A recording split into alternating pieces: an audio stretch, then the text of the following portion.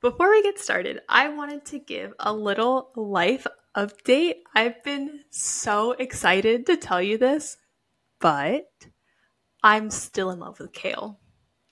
Oh, well, aren't we all? I Never mind. I was am. about to say something, but I don't think I'm going to say it. Okay. Hi, bestie. Happy book club day. Welcome to the Best Friend Book Club podcast. I'm so happy you made it. I'm Sara Ana. And I'm Chelsea. And today we're diving into Crown of Midnight by Sarah J. Maas.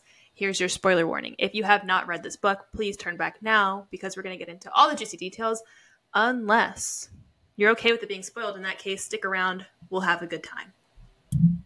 Also, I listened to a little bit more than half of the book on audio. So if there's details missing, so sorry. But we're going to hit all the important parts. Yes. Yeah, it's just I feel like I hyper focus on these like micro details. That'll still happen, but not as often, I don't think. Okay. Take it away. Okay, so Selena is presenting proof that she killed this lord and his wife to the king. And she notices that it says Kale is always between her and the royal family. I'm obsessed with him, first of all. Like, don't know how else to say it. I love him so much, and I only want to see him happy. I met a Dorian stan the other night, but we haven't finished the... Okay, I know, but I was just... No, she said Dorian from the beginning. And I was like, no, you're crazy. No, and she was like, Kale. No, it was always Dorian. And I'm like, okay. I just... How can you not love Kale? Like, he's so perfect. In every way, shape, and form. Like, so perfect. I get kind of upset at Selena later, but he is just like a cute little muffin, you know? Not in the first chapter, because the first chapter was like just really, really quick. But in chapter 2, there's this part where like he's talking to her and she's getting aggravated with him. And he's like, when you go away, I don't know what is happening. Like, I don't know if you're dead, if you're lying in a ditch somewhere. And I was just like, I love him so much. Like, I can't get enough of him. He opens his mouth and I'm just like eating every word up. I'm like, this is what I needed. It's so good. He's perfect. Like, he's perfect. Before that, though, the king has this whole, like, I'm only going to give you one name at a time thing. And I'm like, dude, relax. Like, you're not that special. Mm-hmm. And so she's given Archer's name, which she recognizes. And she said that she had a crush on him when she was younger. And I was really worried that he was going to give love interest energy. Oh. I explained it a little bit more later, but okay. It was giving love interest energy, and I was like, please, God, no, because I need it to be Kale. You know? I was immediately grossed out. I feel like sometimes when I say things, it might offend people, but I'm going to say it anyways. I was immediately grossed out when she's like, I knew him from the Assassin's Keep. He was a courtier. How do you say it? Courtier? Mm-hmm. He was a hooker. Thanks, but no thanks. No love interest energy there. I am so sorry. No, I'll get into it. No, but it was giving... I don't want to spoil something else, but it was giving love interest. So, spoil something. If you're listening, no, a different book completely. Yeah. It was giving... Nope, don't say it. Give me an initial. No, because then that's also spoiling it. Give me an initial. No. Oh. Yeah. How? No. Okay. No. When I make my point later, you'll be like, oh, that makes sense. Anyways, We'll see. so then this reminded me of you because I was reading this and I was like, oh, let me save this for Chelsea. So Dorian, when he saw Selena, and he's seeing her as like the assassin and like the way she's interacting with his dad, and he's thinking to himself that Selena somehow manipulated him into believing that she had feelings for him. I feel like I said this. You said this, but the other way around. You said you thought that Dorian was somehow being manipulated to have feelings for Selena. Okay. Yes. Like, not, it was Selena manipulating him. No, I don't think it was Selena manipulating him. But I do feel like his feelings weren't, like, the feelings that he thinks he had for her weren't genuine or, like, authentic. I feel like it was, like, I don't know. It wasn't real. It was never, like, a real love interest vibe there. There wasn't, like, a strong connection. No, it was so just, like, superficial. Yep. It was very surface level.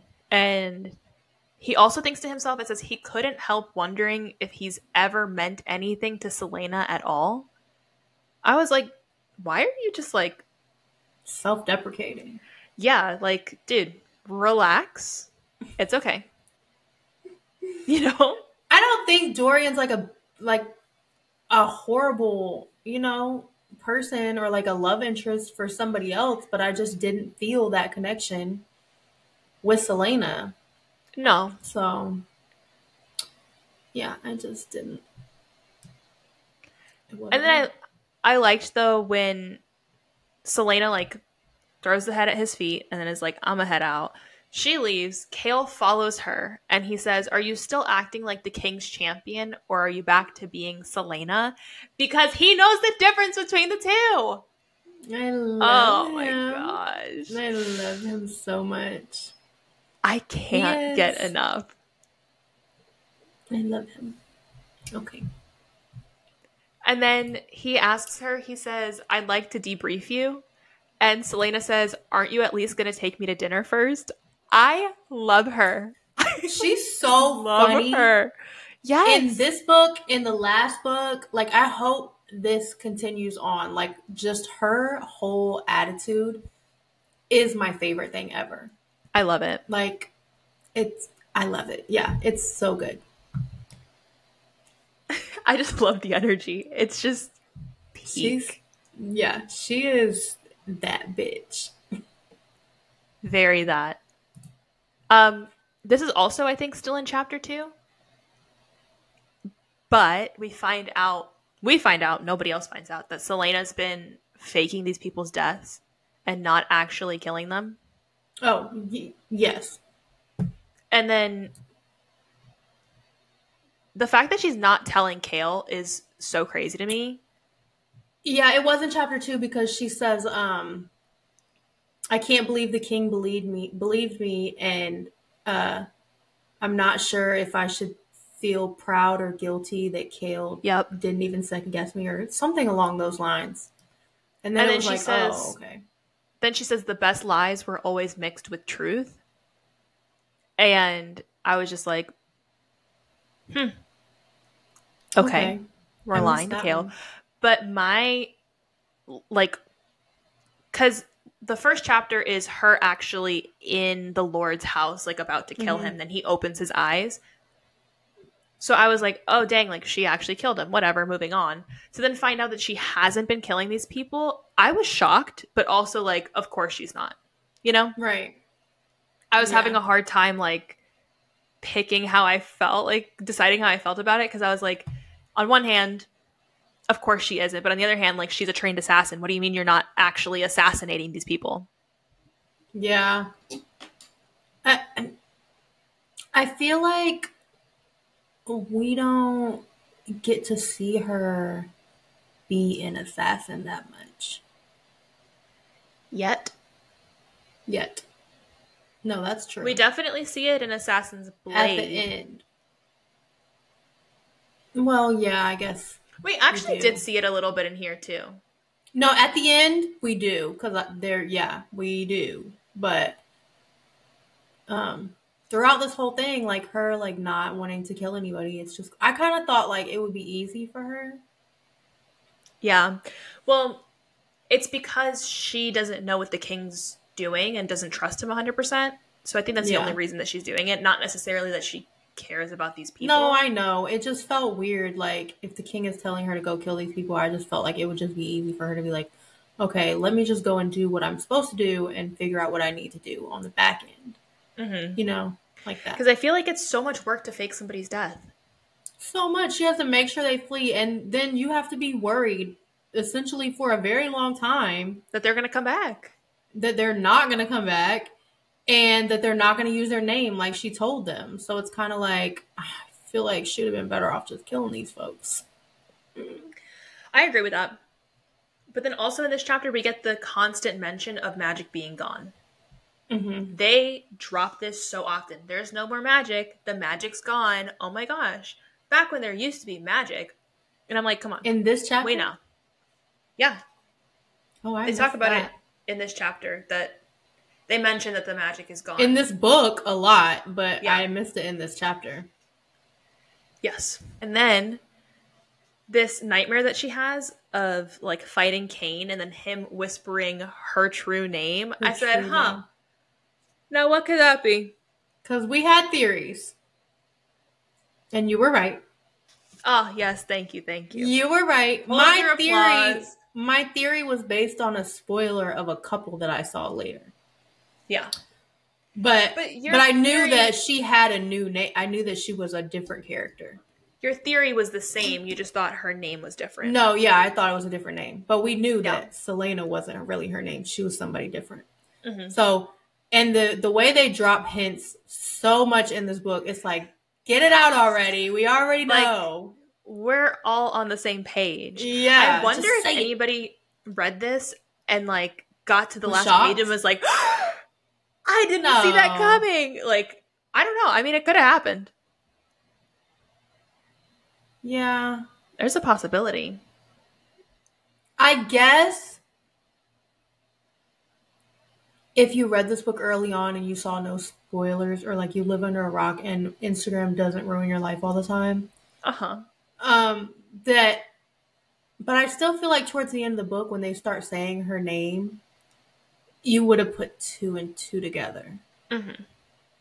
Like, we obviously saw that name before from posts and all a bunch of other stuff to know that it was going to be something like that. But, like, I still feel like you should have figured it out at some point. There's been hints since Assassin's Blade. Well, they've read Assassin's Blade first. I guess so. But there's been hints throughout the entire thing. They just got, like, very heavy. In this book. Right. So, I wasn't. But I saw that Cain whispered her true name. I said, yet another one. Add it to the list. Add it to the long growing list of what the fuck is her name. Yeah. Oh my god. I'm just like fangirling over Kale like this whole time. Chapter 4.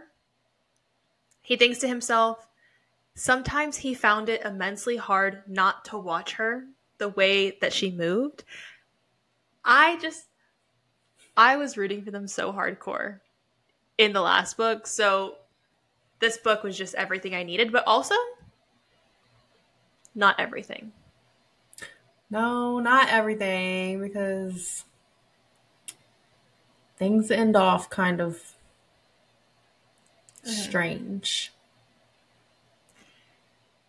Can we talk about how the fact that he's captain of the guard and the first person that he kills is to save Selena? No. I was shocked by this. Me too. I would have expected him to have killed somebody by now. But I mean, I guess with as powerful as... What is his name? King... They just call him the King of Aderlin? King something? They don't call him King something? He's definitely got a name. No, he's got a name. I just don't know it. As powerful as the king is, that nobody attempts anything, so I guess he wouldn't have had to kill anybody. It was just super weird. No, very weird. I mean, but like his first instinct, having never killed somebody, his first instinct is to like, I'm gonna absolutely gut this guy because he's trying to, right? Because he's trying to get to Celaena. Yeah, which was so sweet, but like his reaction like really threw me. Yeah. Oh yeah, I was expecting him to just be like, basically just like clean the blood off the blade and just like move on, carry on, right? But it definitely affected him. Yeah, for a while, I'm gonna assume. Yeah. And then also him struggling with how he feels for Celaena and how he doesn't want to betray Dorian. I just want him to be happy. Fuck Dorian. Me too. Like, fuck Dorian. Well, for now. For now. I don't care about him. I just want to see Chaol happy. I have sympathy for him, but I'm on the same page as you. Like, I just want Chaol to be happy, and I want him and Celaena to be together. And also, I'm gonna say something crazy, and I might have said this in the last episode, but there is some sort of bond happening here, and you cannot tell me no. There are receipts. No, I tabbed the same receipts because I know what you're talking about, but I don't think so. I genuinely do not think so. There are receipts. I understand what you're saying, but I need you to understand that I don't think that's the case. And I'll tell you why when we get there, okay? Yes? Okay. Fine. Roland is introduced. And have you seen Schitt's Creek? No. You always ask me if I haven't seen the show, and I don't watch TV that much. So, on Schitt's Creek, the mayor of the town, his name is Roland, and his last name is Shit. Well, that sucks for him. That sounds really bad. So when he says that his name's Roland, all I could think was Roland Shit from Schitt's Creek. All right. Oh, shit, like CSH? SCHITT. Yeah, that's what I meant. Right. That's what you meant. That's what I meant, but CSH. You know what I meant. But all I could think of when he was introduced, other than the guy from Schitt's Creek, was like, he's bad news. I don't think that him being introduced right now is a good thing. No, but my thoughts about him change a little bit later. I still think he's an asshole for what we're about to talk about. But I don't think he's a villain in the way that we think he is. I think it is a similar situation to Caltaine, how we're like not supposed to like her because she's under the influence of something. Same. I think it's very that. Same. But he is still a piece of shit, and I'm going to let you tell the people why. Oh, we'll get to that. Oh, you're not there yet? No, because I want to tell you, again, I am so sick and twisted. I am so sick in the head, but when Celaena's telling Roland and she's like, oh, I bury the king's opponents where nobody will ever find them. And then she says that she won't look at Chaol because he would give her a tongue lashing for it. And I wrote, I hope so. I hope he does. You're disgusting. He does. Because wrong. I mean, come on. Not that kind of tongue lashing. Okay. But that's where my brain went. Dream. I know that's where your brain went. I was like, man, I fucking hope so. I know that's where your brain went. Okay. Okay. Stop with the okay. No. Anyways. But we don't get into the whole Roland and Chaol thing until a little later. Some stuff happens in between now and then. You must have much more detailed notes than me because I'm there already. No, we just find out that Kale had punched Roland at some point in time, but we don't know the reasoning because he doesn't reveal the reasoning until I think this chapter. No, I'm looking at it. No, that's in chapter 5. This is why these. Okay, I'm sorry. I have it written chapter 3, 4, 5. This happened in chapter 4 when it's revealed to us that he did punch Roland at some point. But in chapter 5, he explains it. So hold on. There's a lot that happens in between now and then that we need to talk about. This is why these episodes are always 2 hours long.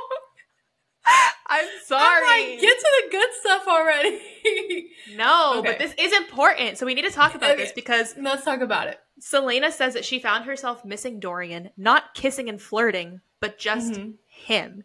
So I was like, okay, so this is making her feelings very clear. She never had romantic feelings for Dorian, but she was still okay with kissing him. Yes? Yeah, I think they were good friends. I think he was nice to her. Yes. After she literally went through hell the last, year and a half. Yes. But after she says that she just misses him, not the kissing and the flirting, she then says that the thought of Dorian with other women made her want to shatter a window. Like, pick a side. Which one is it? You know? She's 18. She's allowed to be a little... I forget how old she is. But then she's having this conversation with Dorian, and Dorian says, do you want me to fight for you? Is that it? And, I feel so bad for him. I also, sympathize with him. He's not Kale. So I'm like, he just needs to move it. Keep moving. You know? Okay. I don't know how you missed out on these things that I'm about to touch on. I didn't miss out on them. Not miss out, but how did you not? Chose what was the most important. So we find out in chapter 5 that Selena's been spending a lot of time with Kale in his chambers. So I was like, okay. I have that. Noted. But we also find out that Farron and his men were murdered by Wesley. What did you think about that? I thought that I wish we could go back and talk to Wesley. What was he going to say? I hope that we get some insight into that at some point. Whether it be a throwback. Is this from Arabin? That's what I was thinking. Arabin. I was thinking maybe a bonus scene of Wesley or something. But yeah, or Arabin, Wesley and Arabin talking. But I want to know, what the heck is going on there? So I think what happened was, and this is just me guessing, I think that Arabin asked Wesley to kill Farron and his men. And then Arabin knew that he was just going to kill Wesley to make the whole power dynamic make sense. I don't think that makes sense. Do you get what I'm saying though? I get what you're saying, but I don't think that's what happened. What do you think happened? Wesley and Sam were close. Were they? They were. It's said in Assassin's Blade that they were close. And I mean, I'm not saying best friends or anything, but as close as an assassin and a bodyguard can be, I guess. Mm-hmm.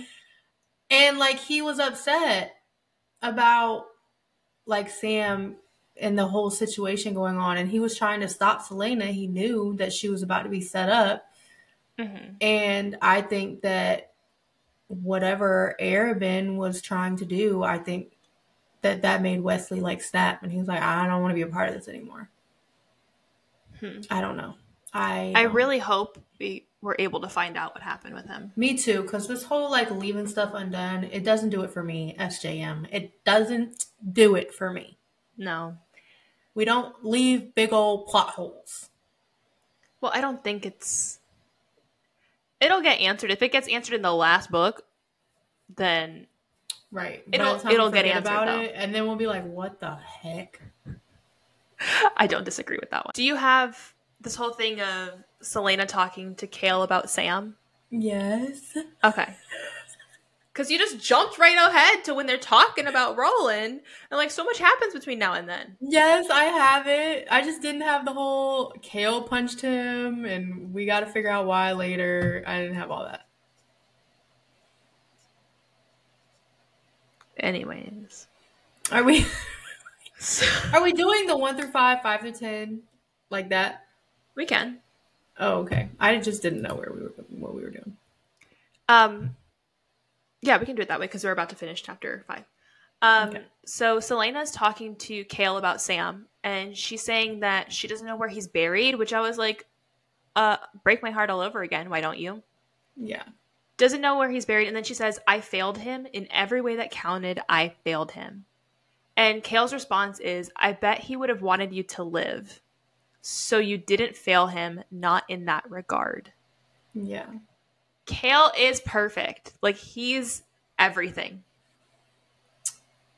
There's so many little things in this book that just make him the obvious choice. Yes. And I just feel like,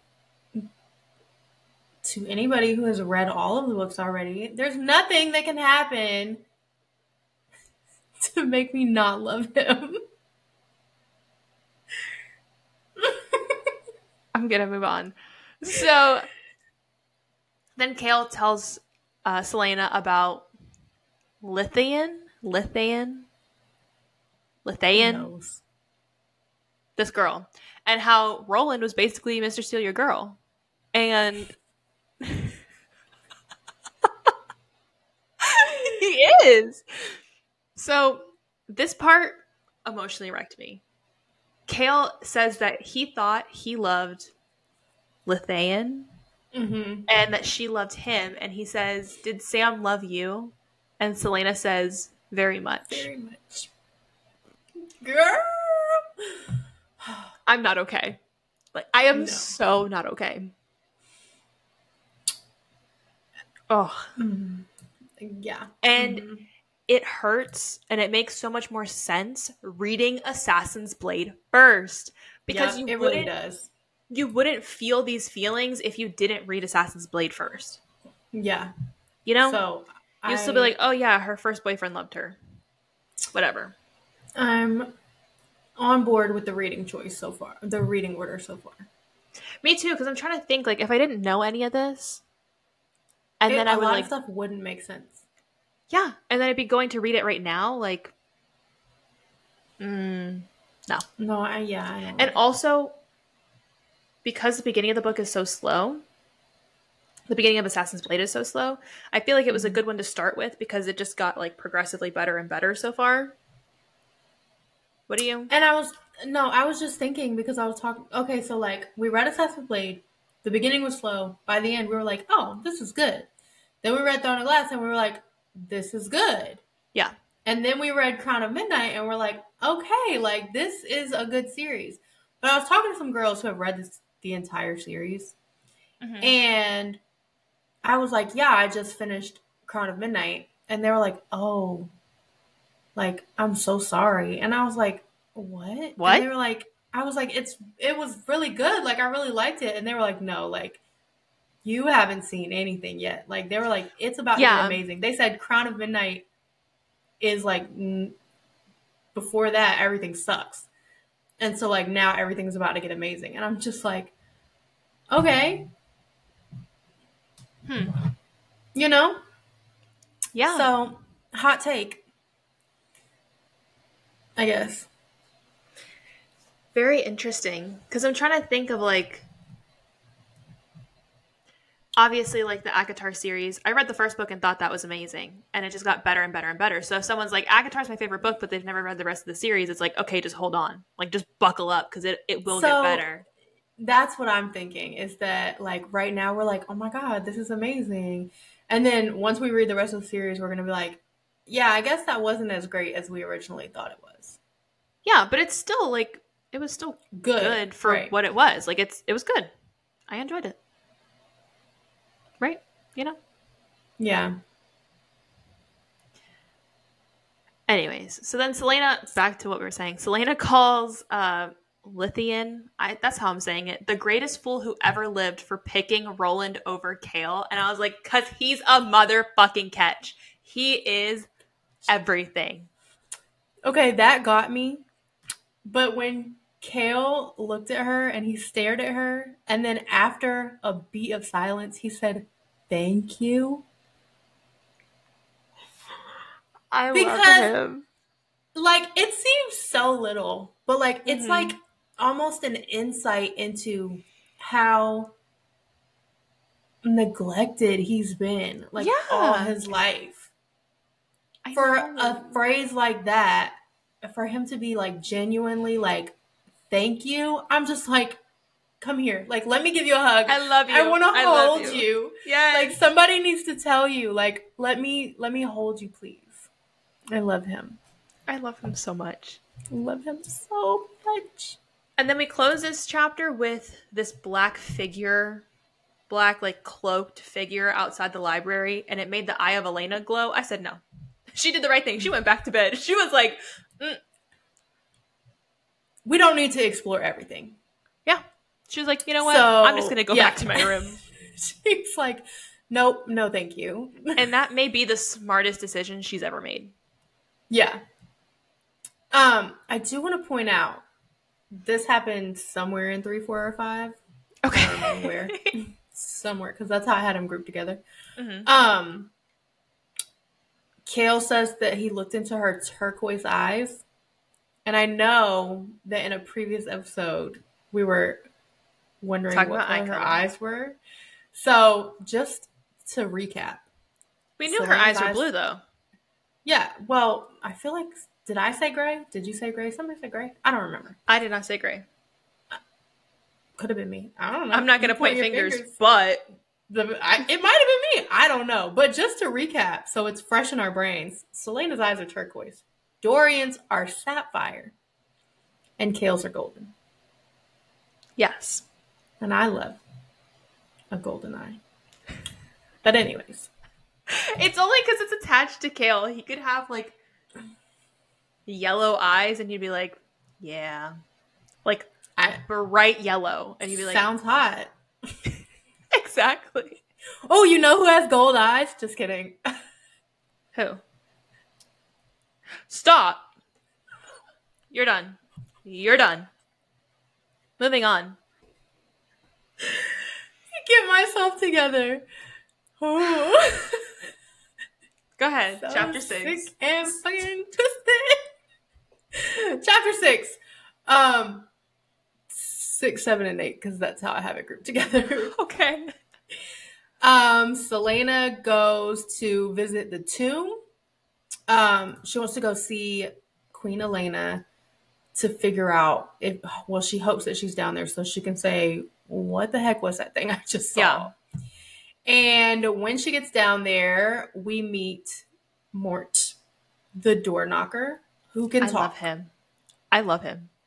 Honestly, what is happening? A talking door knocker? Yeah. But I'm going to say what you always say to me. It's a fantasy world. Anything can happen. Doesn't this shit piss you off? Because it just doesn't make sense. It just doesn't make sense. It feels less fantasy and more Disney. It is giving Disney. It's giving Beauty the and castle the Beast. coming to life in Beauty and the Beast. Yep. So I was just, and like he cracks jokes and he's just there. And I just am just like, what is going on?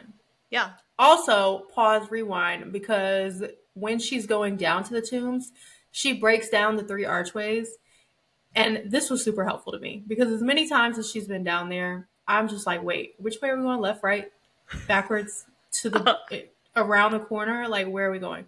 So she says there's 3 archways. The left takes her to that grate to spy on the Great Hall, like she did during the ball or the dinner or whatever that was. The middle takes her to the sewers and the exit in the sewers. And then the right takes her to the tomb. Mm-hmm. So I liked having that broken down and put in Lord knows terms. we love directions. We love because the whole thing we went into from Pucking Ever After. Yep. So anyways, carrying on, Mort is basically telling her that she did not defeat all the evil. That was just a peek at what is to come, and that there's still more evil. Oh, and then he asks her, he's like, "What is your name?" And she says, "My name is Selena Sardothian." And he laughs and he says, "That's the funniest thing I've heard in centuries." I loved that. He was like, "Yeah, tell another one." Right. Like, hilarious. And I'm just like, okay, like, this is being heavily implied. So then she goes back into the tomb and she's looking at the sarcophagi? Something Sarcophagi. like that. Sarcophagi? Girl, I don't know. And she's focusing... So sick of these friggin' fantasy words, even though that feels That's like not fantasy. No. It's not a fantasy. I am an accounting major. I do not know what the heck that is. That sounds like some museum curator bullshit. Okay. So she's down in there looking at in the tomb, and she's focusing the sarcophagi. She's focusing on the words written at the bottom of Queen Elena's, and it says, time's rift. Which is strange. It is throwing me. I am lost. Every time I read it, I'm like, what the heck does that mean? Mm-hmm. So, yeah, and she's basically like the same thing. And then Mort is telling her that she needs to defeat this evil and that it's her fate. And she's like, I don't believe in fate. And he's like, well, what do you think brought you down here to save your life? Yeah. Well, he also basically tells her here that the Ritterak and Cain were just the beginning, so buckle up. He's like, get used to it. Chaos is now your new normal. And yeah, so that's just, that whole situation is just wild.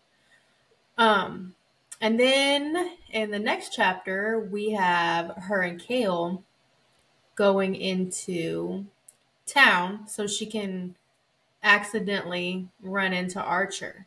This is the point I was going to make. Okay, go ahead.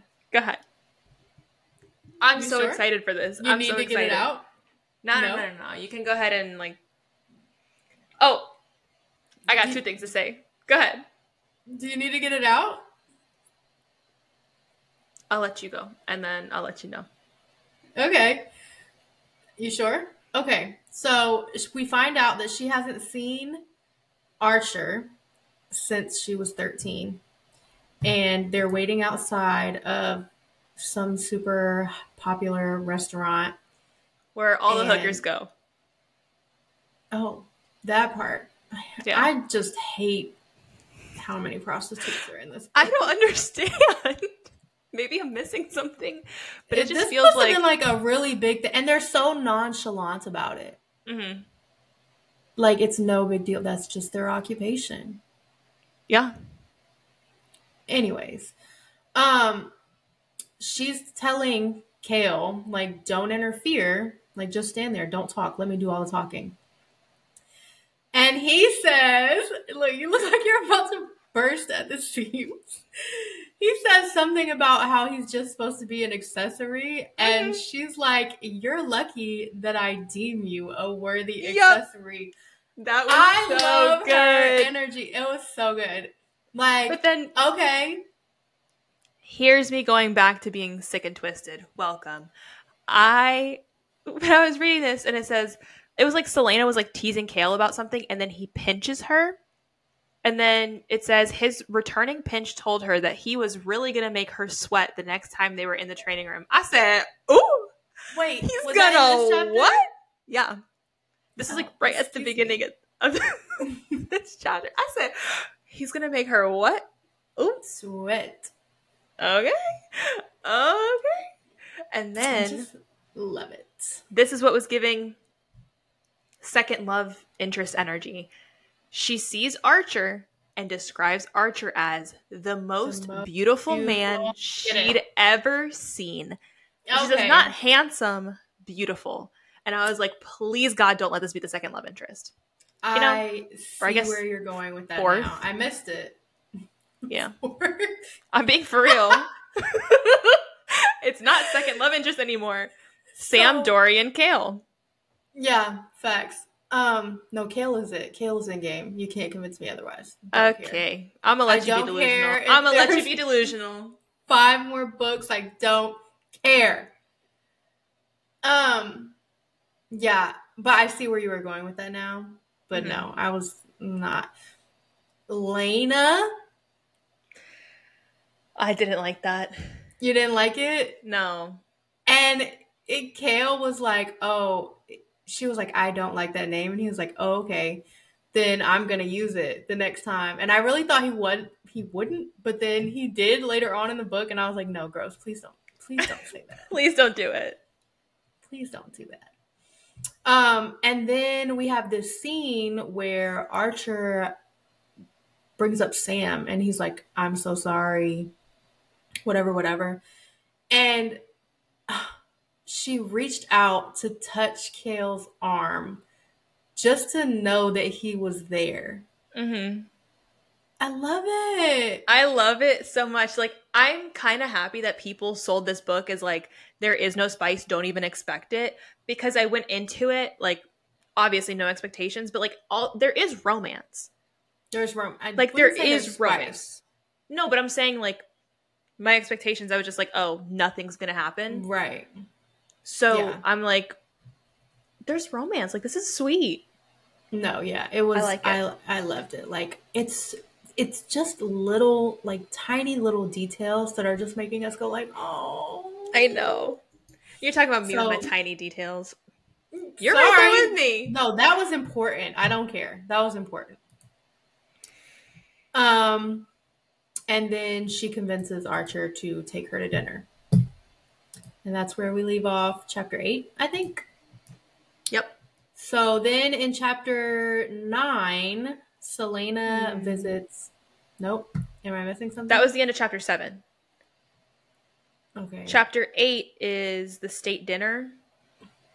Dorian says that when Selena... I don't have that. Dorian says that when Selena looks at Kale, her whole face changes. It becomes softer and more...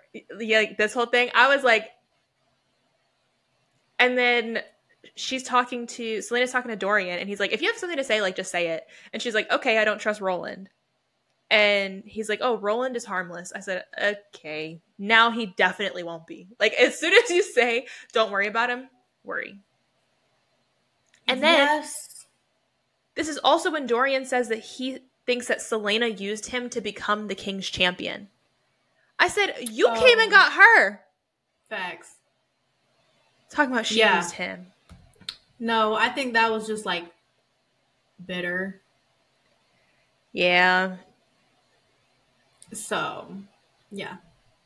And then, this is what I had said before, Selena says that she thinks Dorian was used to getting what he wanted and was pissy because he didn't get what he wanted this one time. And I was like, yeah. It felt like more obsession with being the one to get her instead of him actually loving her. And also, Dorian's temper here was new. Like, we didn't really, like, see that side of him. Okay. Before, and I just thought that was interesting. Well, to add on to him just wanting to get her first, he says something to Kale later that, like, really pisses me off. Because he says, why did you approach her at the Yulmus ball? And he was like, because I saw how you were looking at her. Sir. Yeah. This is supposed to be your best and oldest friend. Like, what is wrong with you?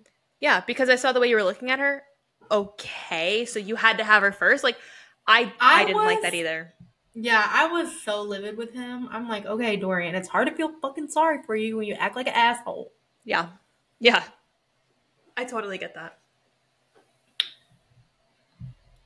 Now do we visit Caltaine? Mm-hmm. Okay. So Selena visits Caltaine in the dungeons, and there's some weird stuff happening here.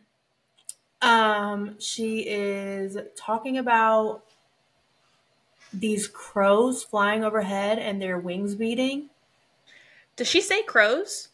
She does say crows. But okay, I thought it was just wings that she heard. No, I'm almost certain she says crows. Okay. And it was just kind of like, okay. And Selena's looking up like, we're in the bottom of the freaking castle. She's looking up and she's like, there's no possible way. Yeah. And then again, she's talking about her headaches. And then we also find out that the Duke Parrington is coming down and basically raping her, which it really just sucks. And how did I not put that together? Put what together?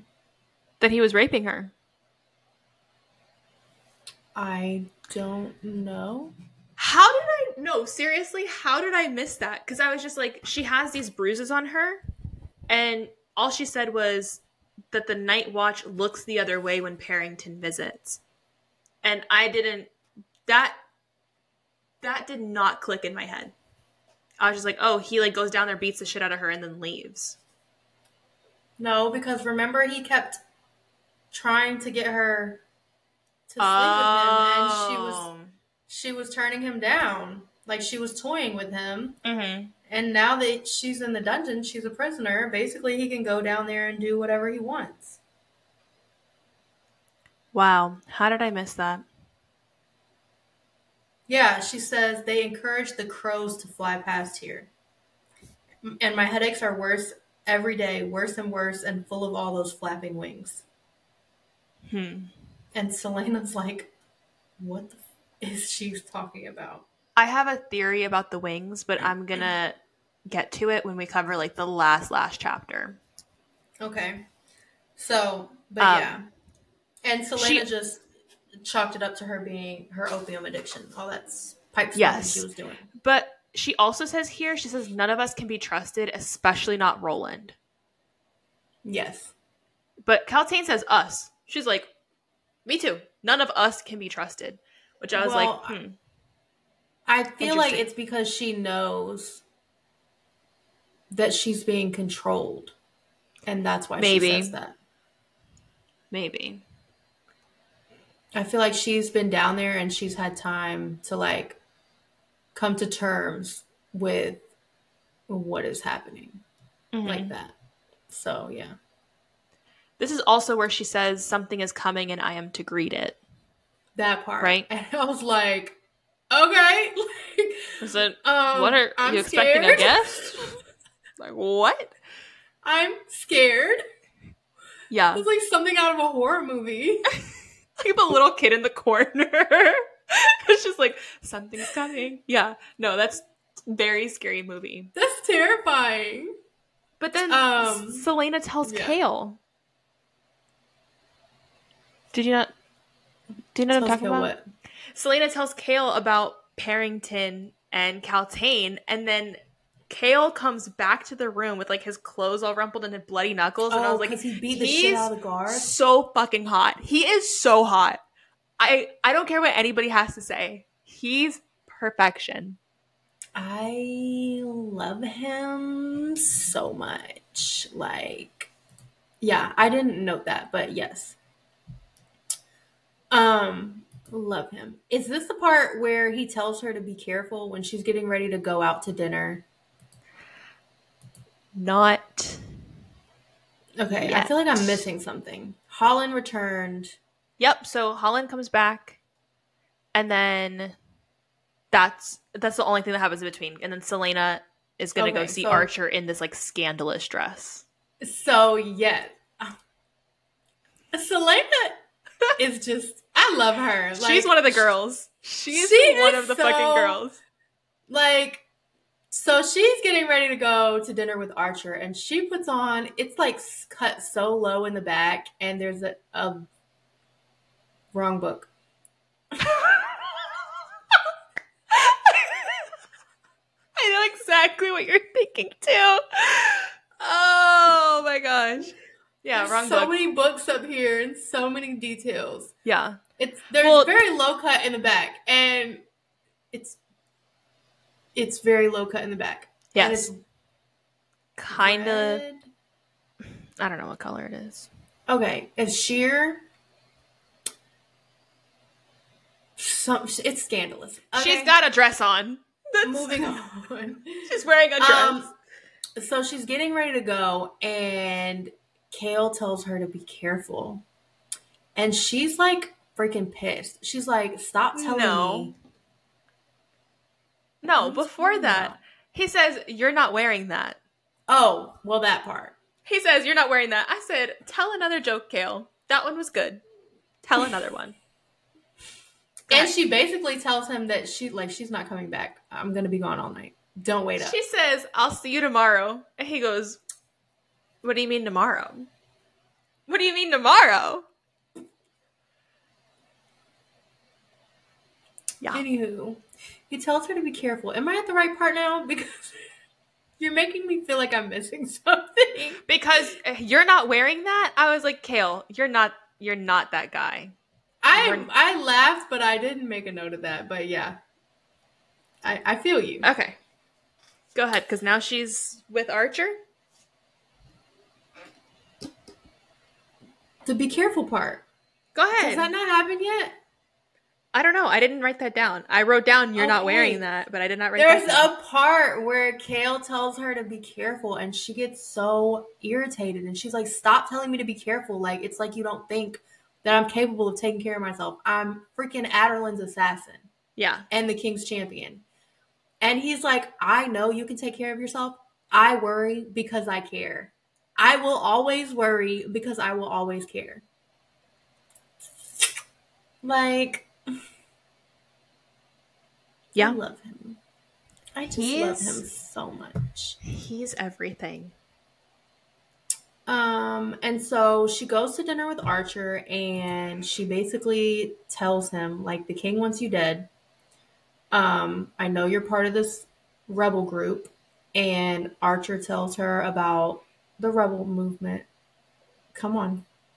Mm-hmm. Come on. No, I'll let you go. Come on.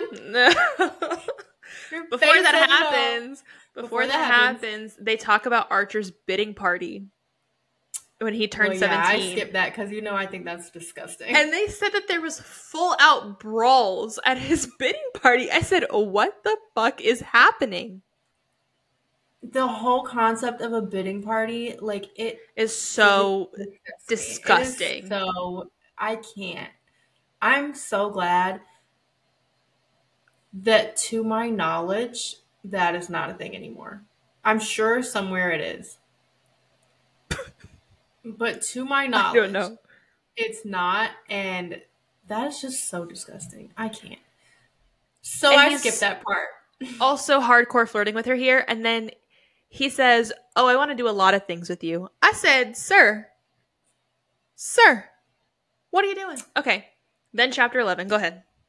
Immediately knowing what his occupation is, like, I just... Right? I couldn't. No shade to anybody who partakes or has a history, but I don't think I could sleep with somebody who slept with somebody for a living. Porn stars included. Yes. Moving on. The king wants him dead. They're talking about the rebel movement who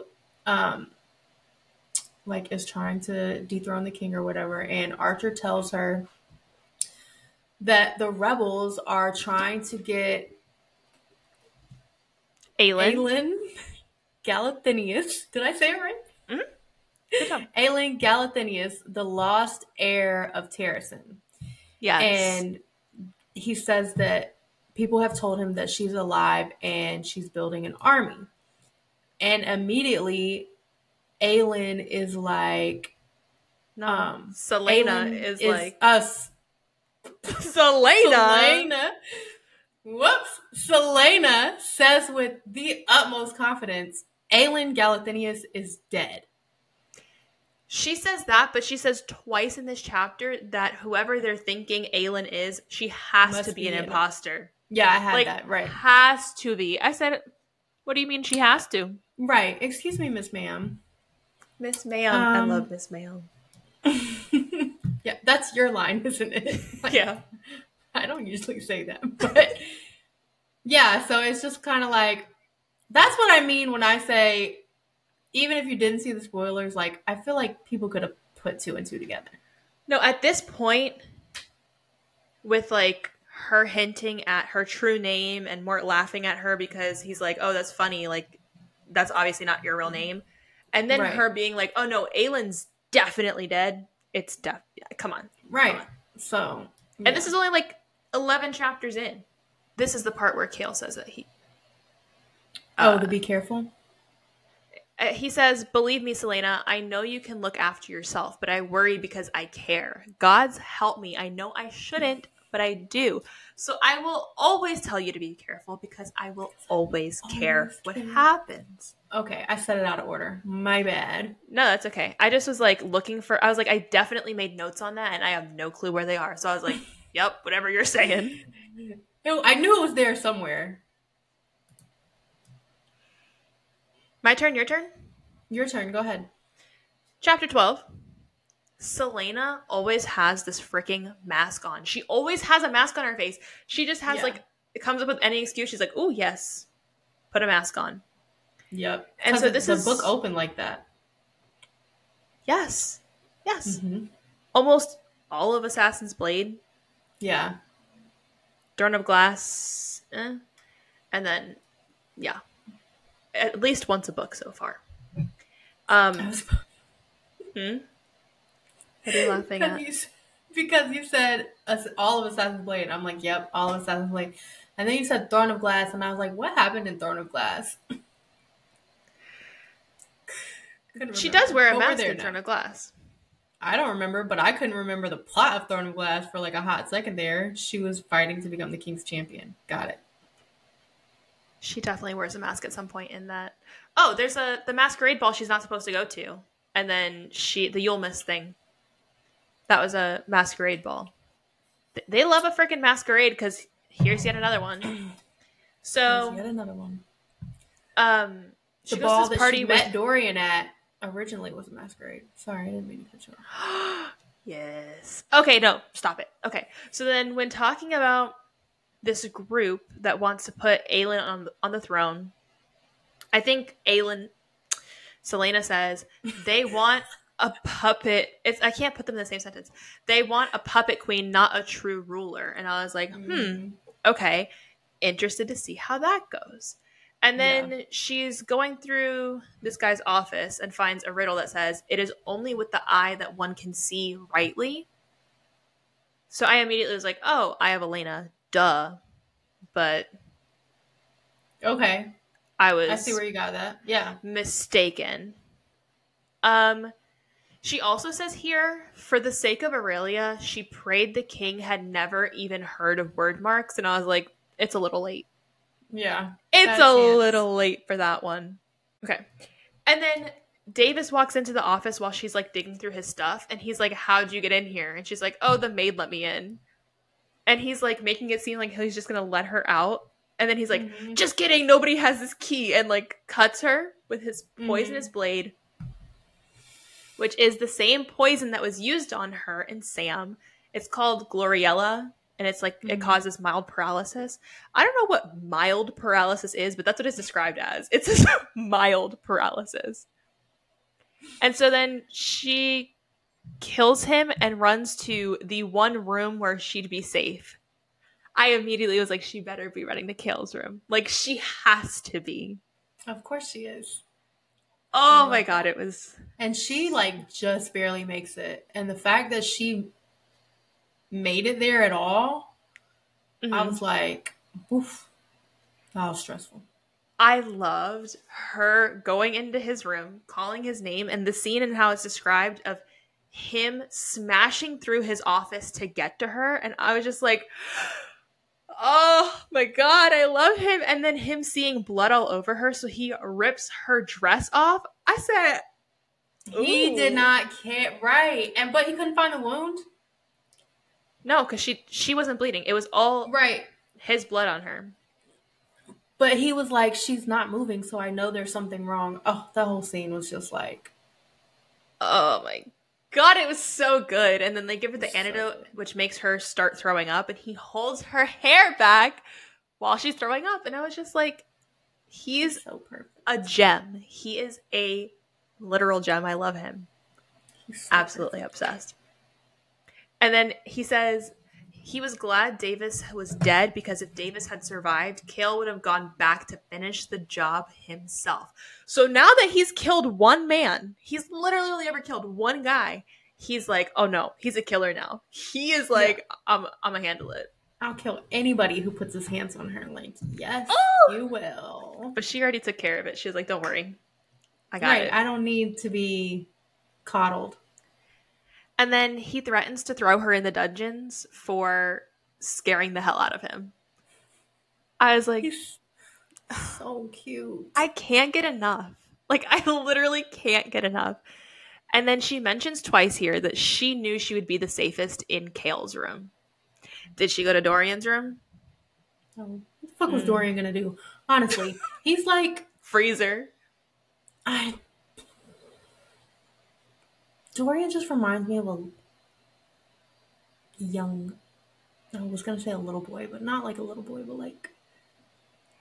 somebody just with no experience. Yes. You know what I mean? No, I get what you're saying.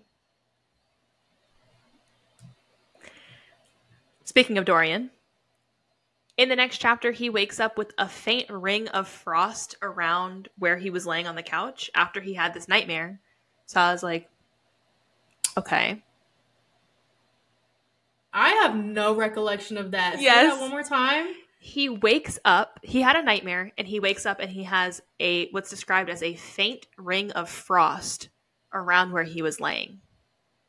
So this is like I missed that. The first little like signs of his magic, right? I don't know how you missed that one. Okay. Selena then finds yet another secret door because it's a castle. But this time it's in the library. And I want to mention this really quick.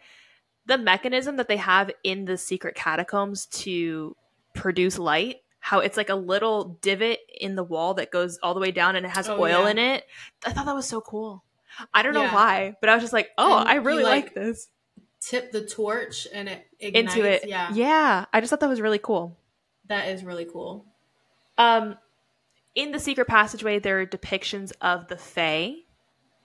So I was like, good to know. And also we find out here that iron is the one element immune to magic. But I feel like that's not true. Why? Because isn't there a use of iron later? Chelsea, we're reading Iron Flame. So no, in this book. Crosses over. No, in this book. In this book, when the circus or the carnival or whatever you want to call it comes to the castle, there are men moving very big things of iron, but I don't know. The door is made of iron, and she uses magic to open it and to lock it. She uses the word marks. Oh my God. Okay. But isn't that it's a different kind of magic? It's a different kind of magic. Am I wrong? No, you're not wrong. I remember them saying that because it was like, if magic's gone, how does it work? It's the word marks. Got it. Okay, cool. Okay, and then she also, when she's in these like secret catacombs, sees these like, she puts her knife under the door and sees these green gold eyes. And then she takes the knife back out. She's like, nope. And she moves on so fast.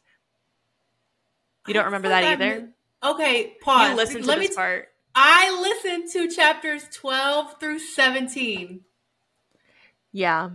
I have no notes. I'm missing all of that. I don't understand anything that you're saying. Okay.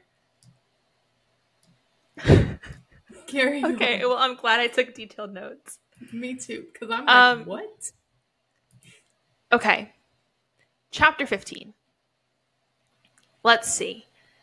This is when the singer comes. So Rena Goldsmith. She performs and she sings this song about the Fae. At some point in this chapter, Selena says, it seemed rather unfair to put Holland next to Dorian where comparisons could easily be made. I said, oh, which is what makes me feel like because Dorian is so much more attractive than Holland, he's also like 7 or 8 years older than him. Years older than him. Because Holland is like 10, right? Yeah, but because of that, maybe they have different fathers. That's where... Okay. This song that Rena is singing, Selena says that she hadn't heard the song since childhood. Mm-hmm. It's about a fae woman who serves kings and lords, and that she was lonely until a knight showed up, and how kings were courting her and promising her wealth, but because the knight was the one who saw her for who she was, not what she was, that's what won her heart. And I was like, this is Kale and Selena. It has to be. Is. Like, there's no way it isn't. Is. Yeah, I love them. And then she gets emotional listening to the song, and he grabs her hand under the table. So cute.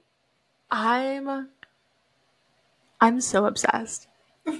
I'm so obsessed. And then it says, Selena looked at her captain of the guard and smiled back. I said, oh, I'm eating up all the little details. Her captain of the guard. Come on. See, now I'm mad because I listened to all of this. Uh-huh. And I missed all these teeny tiny details. This is why I prefer physically reading over the audiobooks. And I'm no shade to anybody who prefers audiobooks. I just can't focus. I feel like I get some of the details, but I get way more when I'm reading it. Because all my focus is on it. When I'm listening to the audiobook and driving, I'm thinking of 6 other things. I'm like, oh, let me rewind, because I have to rewind so often. So I missed all of these tiny details. Like her captain of the guard, I would have swooned so hard, and I missed it. So fucking good. Then this is when Dorian notices that Selena never looked at him like that. Not once. Not even for a heartbeat. I was like, And then he also points out that Kale is stubborn and loyal enough to never make his move with Selena. And I was like, why would you want that for your quote-unquote best friend? Why would you want your best friend to, like, be unhappy? You know? That's what he is such a spoiled freaking prince that I just don't like it. Well, and then he closes his chapter by saying, like, he closes his eyes and takes a long breath, and when he opened his eyes, he let her go. And I was just like... But he didn't. I know. I was like, he acts like he just got over her so quickly, but he didn't. No. He most certainly did not. So in chapter 16 is when Selena tells Nehemia that she hasn't actually been killing her targets. And for someone who was so worried about people finding out, she's like telling ready to tell everybody that that's what she's been doing. And then she also tells her about the tomb and Elena. And before she tells her this, though, Nehemia says, with each person you kill, I'm finding fewer and fewer excuses for remaining your friend. Mind you, this is while Nehemia is like going behind Selena's back and doing all this shit with Archer. You know who Nehemia reminds me of? Amryn. Ah. Right? Okay. I can see it. Yeah, I get what you're saying. It's like, I have secrets, but you're not allowed to have any. Yeah. And also, like, I'm going to say whatever the heck I want. It doesn't matter how mean it is. Yeah. No, I can see that. Um, Well, this is where she notices the hollow eye when they're down in the tomb after she's read the riddle from the eye riddle from Davis's book, and she finds the hollow eye in the wall. Isn't that while they're down in the tomb? So that's kind of important. well, does that happen here, or does that happen? They go back into the tomb later. Okay, maybe not then. I thought it was here. I could be all the way wrong. It might be there actually, looking at the other stuff. But Yeah, that does happen, yes. Yeah. Then Selena is put on guard duty for the royal ball. So Selena left her post to go dance, and as soon as I saw this, I was like, I swear to God, if I don't get the scene that I'm thinking of, I will be very upset. So, internally, Kale's thinking to himself that seeing her cry when Rena was singing stirred him so bone deep. It was like he found a part of him he hadn't realized it was missing. Okay? I know what you're thinking, but no. And so we get when I read this line, the scream that came out of me when he said, "Dance with me," and then he said, "Dance with me, Selena," and put his hand out like, "You're joking. This can't be real life." So I was listening. I told you chapter 12 through 17. I had the headphones in, the audiobook on. And I was like zoning in and out. I was doing laundry. I was doing all kinds of stuff. As soon as I heard Dance With Me, I dropped everything. I was standing in my closet, all clothes on the floor. And I ran to my phone and was like, rewind, play it again. Rewind, Play it again. Play it again. Yes. It was so good. And then she's like, I asked you to dance at the Yulman's ball, and you said whatever he said, no, I'll never dance with you, or something crazy like that. And then he says, things are different now. It's like, what things, Kale? What things? Oh my What's God. different? You love her. I love it so much. Oh. And then it says, in that moment after 10 long years, Selena looked at Kale and realized she was home. Come on. Home. Yes. That's such a big statement. Oh my God. It was so good. Love it. Good. So love it. It was so good. So Dorian is watching them dance from inside the ballroom. And Nehemia walks up, and they're both like watching them dance together. And Nehemia says, don't cause trouble for them. And I'm like, that's right, girl. Mm-hmm. Like, you stand up for your friend. Yeah. You tell him. Tell him. But then she says, you and I will always stand apart. We will always have responsibilities. And then she goes on to say, we'll always have burdens that they can't and never will understand. And at this point, while she's having this conversation with him, he keeps mentioning that she is drawing symbols like on the window, and she's tracing symbols on his chest.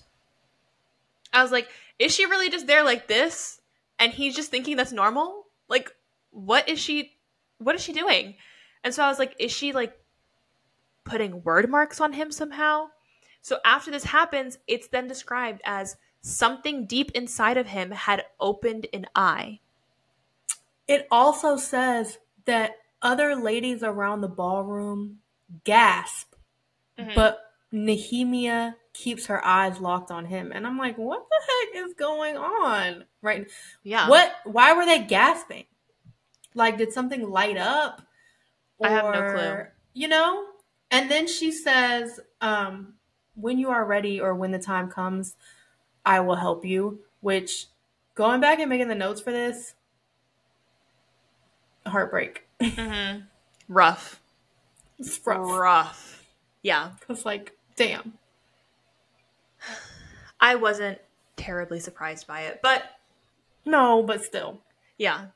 And then Dorian is in this meeting about the Calaculla mines. And he points out that, or like internally, he's thinking that Roland, his dad, and Parrington are all wearing these matching black rings. I said, that's interesting. Suspicious. He storms out of this meeting and he ends up punching a wall. And like the window ends up shattering. He cracks the stone, but his hand's fine. And, real quick, in the meeting, they were talking about an iron deposit in Oakwald. So it seems like they're wanting to mine this iron for some reason. Air quotes around some reason. Okay. But what's described as a perfect circle, clean of debris, as if the glass and wood had showered everything but him. Do you remember in Throne of Glass, Chaol described Dorian as always having a ring of like darkness around him almost? Oh, not darkness, but he said like there was always a ring of space around him. A ring of space around him. Yes. And we just assumed it's because he's a prince. Nobody walks close to him. I missed that. No, I didn't. No. I said that was giving into your theory of him having magic. Oh, okay. The whole thing with like, when Chaol pointed it out, I said, that's going to be important. I didn't think it was, I thought he had magic. I didn't think that phrase. Exact thing pointed to him having magic. Yeah. But now I'm like, oh wait, okay, I get it. Yeah. So I was just like, as soon as it was like, the perfect circle around him, I said, yes, thank God. Like, I'm so happy that I picked up on it because I was just like, I didn't want to sound like a complete crazy person saying it the last time. Yeah.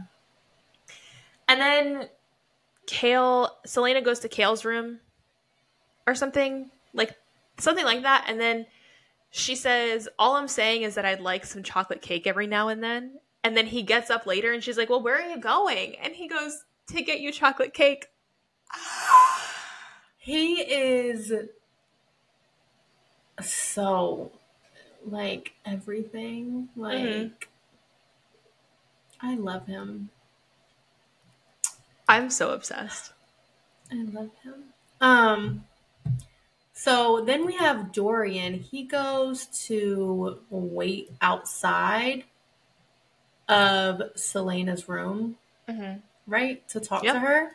And when she comes up to him, they like interact and she's like, what's wrong? And he changes his mind and he says nothing. And then it says he turns around and for a heartbeat, there was something in his eyes that reminded her of a world long since burned. A glimmer of color and power that still stalked the edges of her nightmare. And I was like, that is a lot to see in somebody's eyes. Yeah. Yeah. No, but I think that was like, if we didn't already think he had magic, that was like just kind of... for sure. But then that also puts it into your head that maybe Selena has it too. Right. Okay. I don't remember if I thought she had powers before this. Because now that I read it, I can't remember what my thoughts were. Like what you were thinking at that time. When I was reading Throne of Glass. I remember saying 100% Dorian is magic. I don't care. Well, and then Chaol is tasked with watching Nehemia because there's been an anonymous threat on her life, which I thought was just the king talking out of his ass. Because I was like, oh, he's just making that up because the king is the one that's going to have her killed. Me too. And so this chapter opens with, like, Selena left Chaol in his room the night before and she, like, brushed hair out of his face before she left. And so... Chaol is a little... Okay, so he says that he tried not to think about last night and how brief the touch of Selena's fingers through his hair and on his face sent a pang of desire through him so strong he wanted to grab her and pin her on the couch. I said, and I'm the sick one, do it. Do it. Pin her down. And then he admits that he was pretending to be asleep when that happened. And I was like, I needed it. Anyways. And then he reminds himself that his loyalty is with Dorian and the king. I said, sure. Because I think we're well past that. So far past that.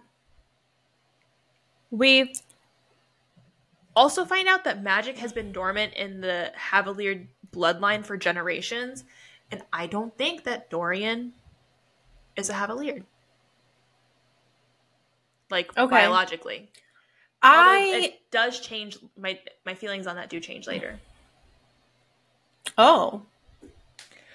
I'll just say it now. But when we kind of figure out that the king is the reason that there's no magic, and how he's able to keep the magic for himself and his bloodline, that would also include Dorian. Yes. But yes. I remember reading that earlier. Yeah. That was the only thing that's made me think that that's actually his biological son. So I don't lean one way or another on Dorian being a Havalier. Mm-hmm. I just knew he was magic. I, without a doubt, was for sure of that. I don't really know where he comes from. Mm-hmm.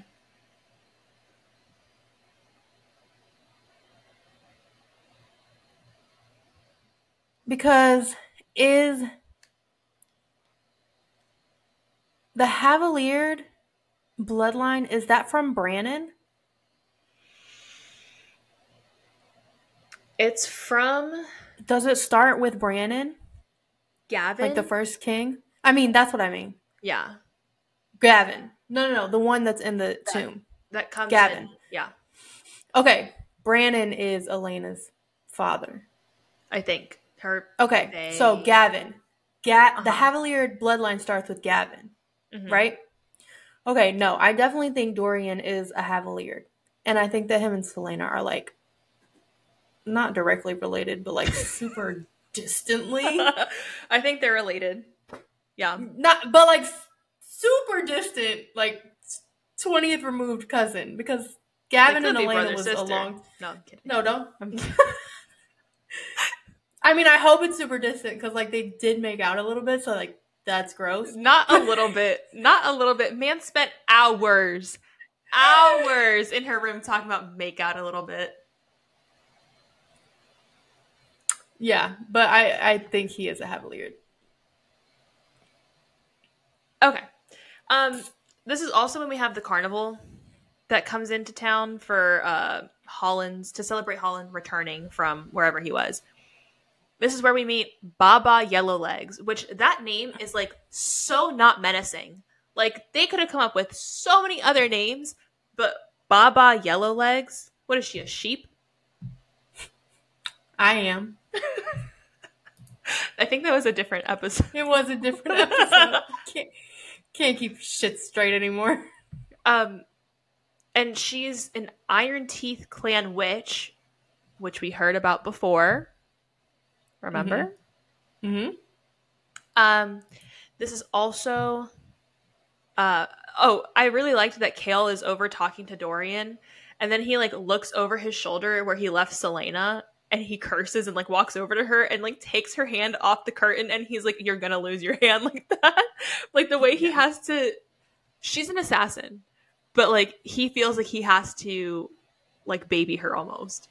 It's so cute.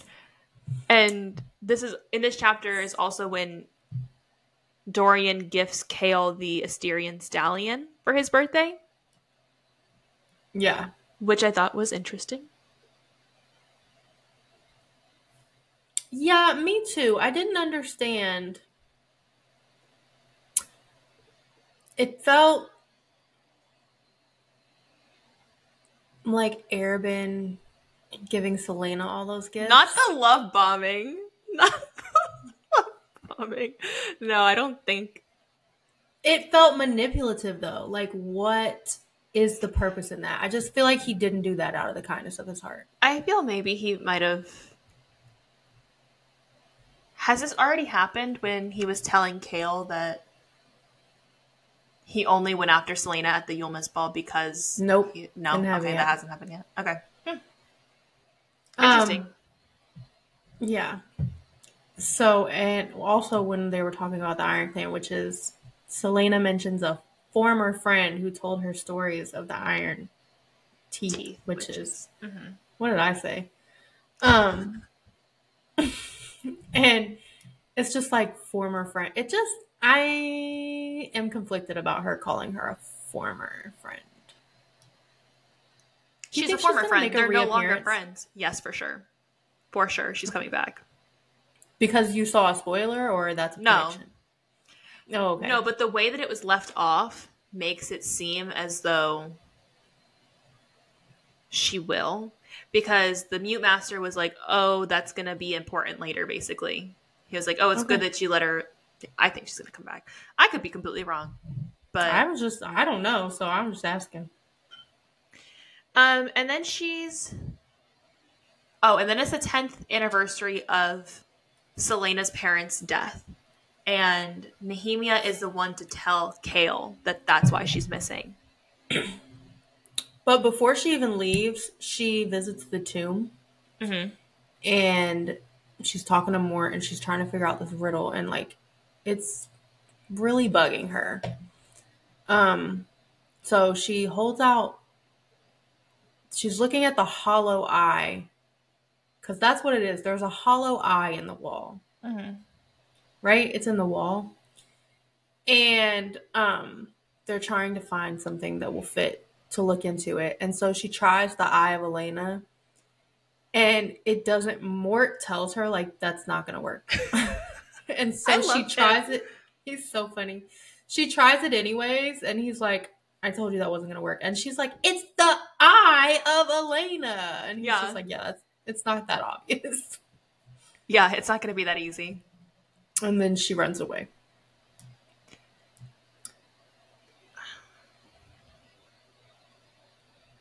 Oh, okay. So then Kale sees Selena after her being gone for the full day. And then she says, if you're trying to figure out what to say to me, don't bother. There's nothing that can be said or done. And he says, then let me keep you company. Come on. Like, and he brought her chocolate cake. Sometimes there really is nothing that you could do or say for someone. And just the comfort of having someone around is just like everything. And so the fact that he did that, and he was like, I'm not going anywhere. I love him. Okay, so was this before or after the flashback to the mines? After? Okay. So first, we have her remembering the day that she tried to escape, quote unquote, because that wasn't really the goal. Her plan, yeah. And we find out that day, the day that she snapped, was actually the 9th anniversary of her parents' death. Mm-hmm. And that's what caused her to snap. I'm a little agitated with SJM for the lack of trigger warnings. Okay. She doesn't have any. Nope. I double checked after I read this part. And it's just, I mean, obviously, I think I still would have read the book. It would have just been nice to be prepared, because that is, I don't like that. Mm-hmm. That's a trigger for me. So, but yeah, it was really sad to read. It made me a little emotional. Yeah. No, I get what you're saying. And there's mentions of rape, and there's mentions of suicide. So it's just kind of like, I feel like there should have been a little bit of a trigger warning there. No, I agree with that. But then when they're in her room, I love this scene so much, and then I hate it. Because it's described, I'm going to try to remember it, because I didn't write down the entire scene, even though I literally wanted to copy and paste it. But it's like he steps towards her, or she stepped towards him, and he puts a hand around her waist, and I'm like, oh my God, I'm melting already. Like, melting. Yes. And like he's holding her, and then he says that she finally brings her arms up around him and her fingers are pressing firmly into his back. And I'm just like, yes, like this is it. This is it. This is the moment. And so then he's like, her fingers are running down the side of my back, still pressing firmly. And we're holding each other tightly. And then he says, desire roared through him, burning down every defense that he'd put up. And he was ready to cross that line that he had drew. And I'm just like, this is it. This is it. This is it. And then it says that she pulled back and looked up at him. And then she said, I can't tell if I should be ashamed of wanting to hold you on this day or grateful that despite what happened before, it somehow brought me to you. And then he was like, I don't know what the fuck to do with that. And he let her go. Keep your mouth shut next time, girl. Yeah. It did kind of like ruin the moment. It ruined it. And it's like, I see where she was going with that.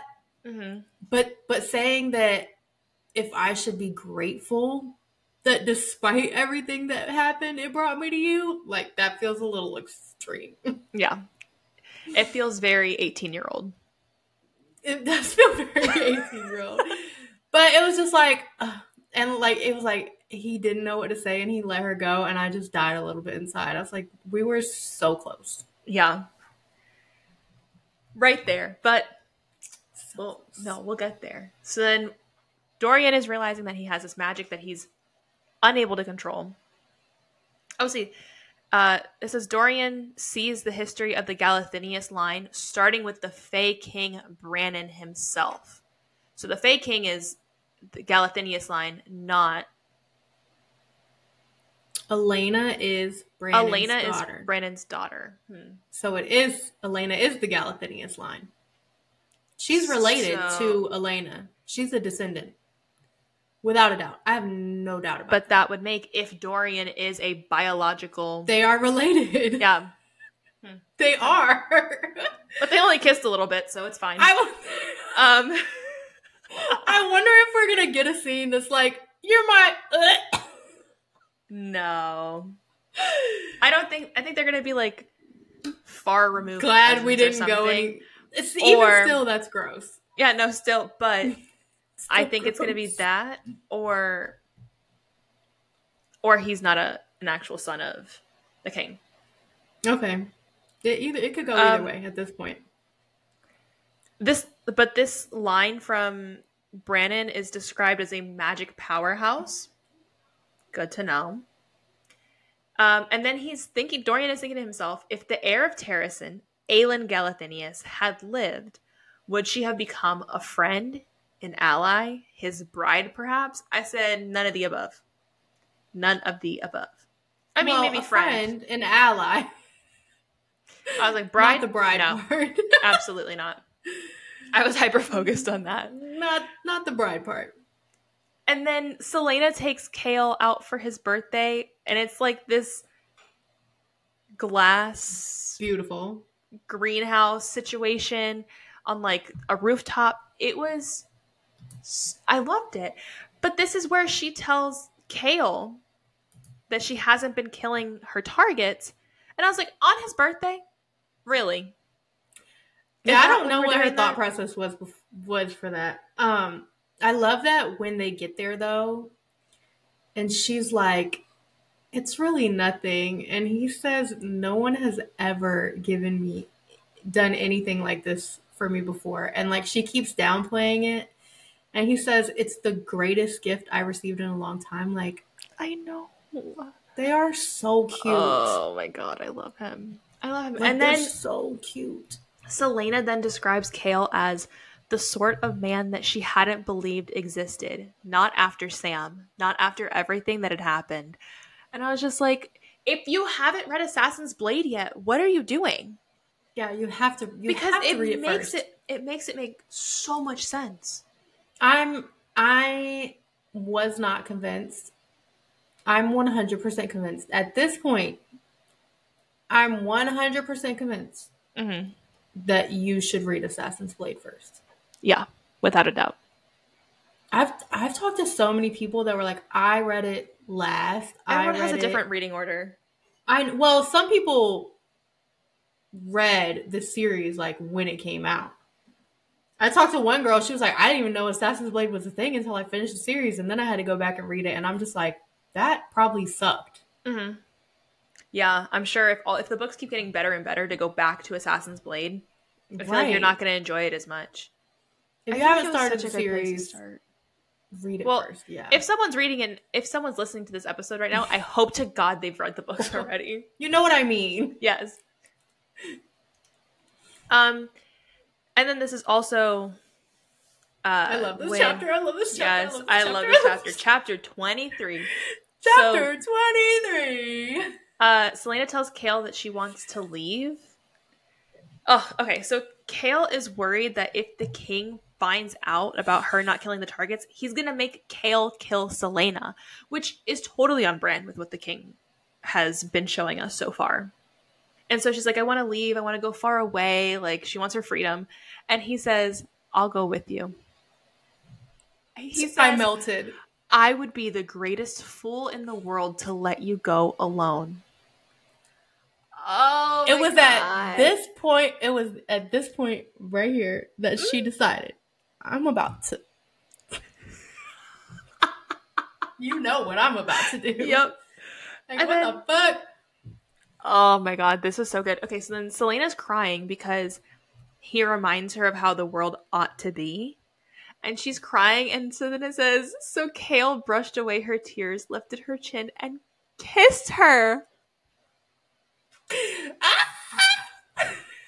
It's so good. I was listening at this point, and I was screaming in my car. I was like, it's so good. And so then good.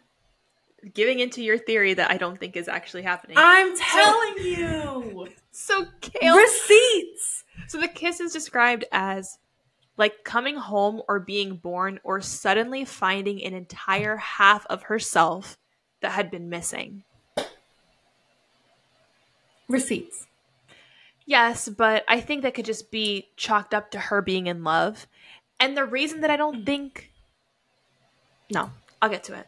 So then they get back there's more receipts to come. I mean, we're not finished. I know. But I also have a pretty good reason as to why it doesn't make sense. But anyways.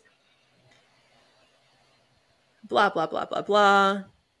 They get back to the castle. And he says, are you sure? And she says, I've never been so sure of anything in my life. Well, first of all, they were tangled on the roof together. That's what she says. Uh-huh. And then she says, in the carriage ride, he did things to my neck and chest that I have never dreamed of. And I'm like, girl, what did he do? What did he do? Okay?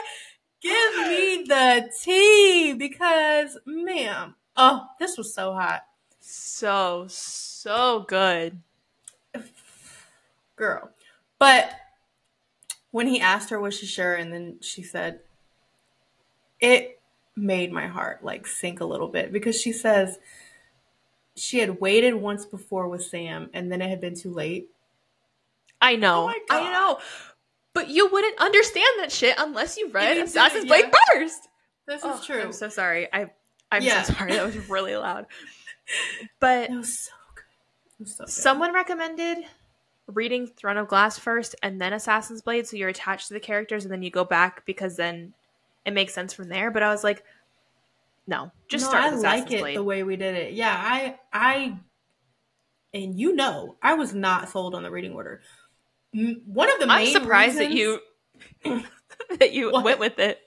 No, the only reason that I did is because we decided we were going to buddy read and do the episodes. Because had we not decided that, I was not going to read it first. I was going to read it after Crown of Midnight. Like, I was sold on the romantic reading order. I am so thankful to you. Please hold your applause.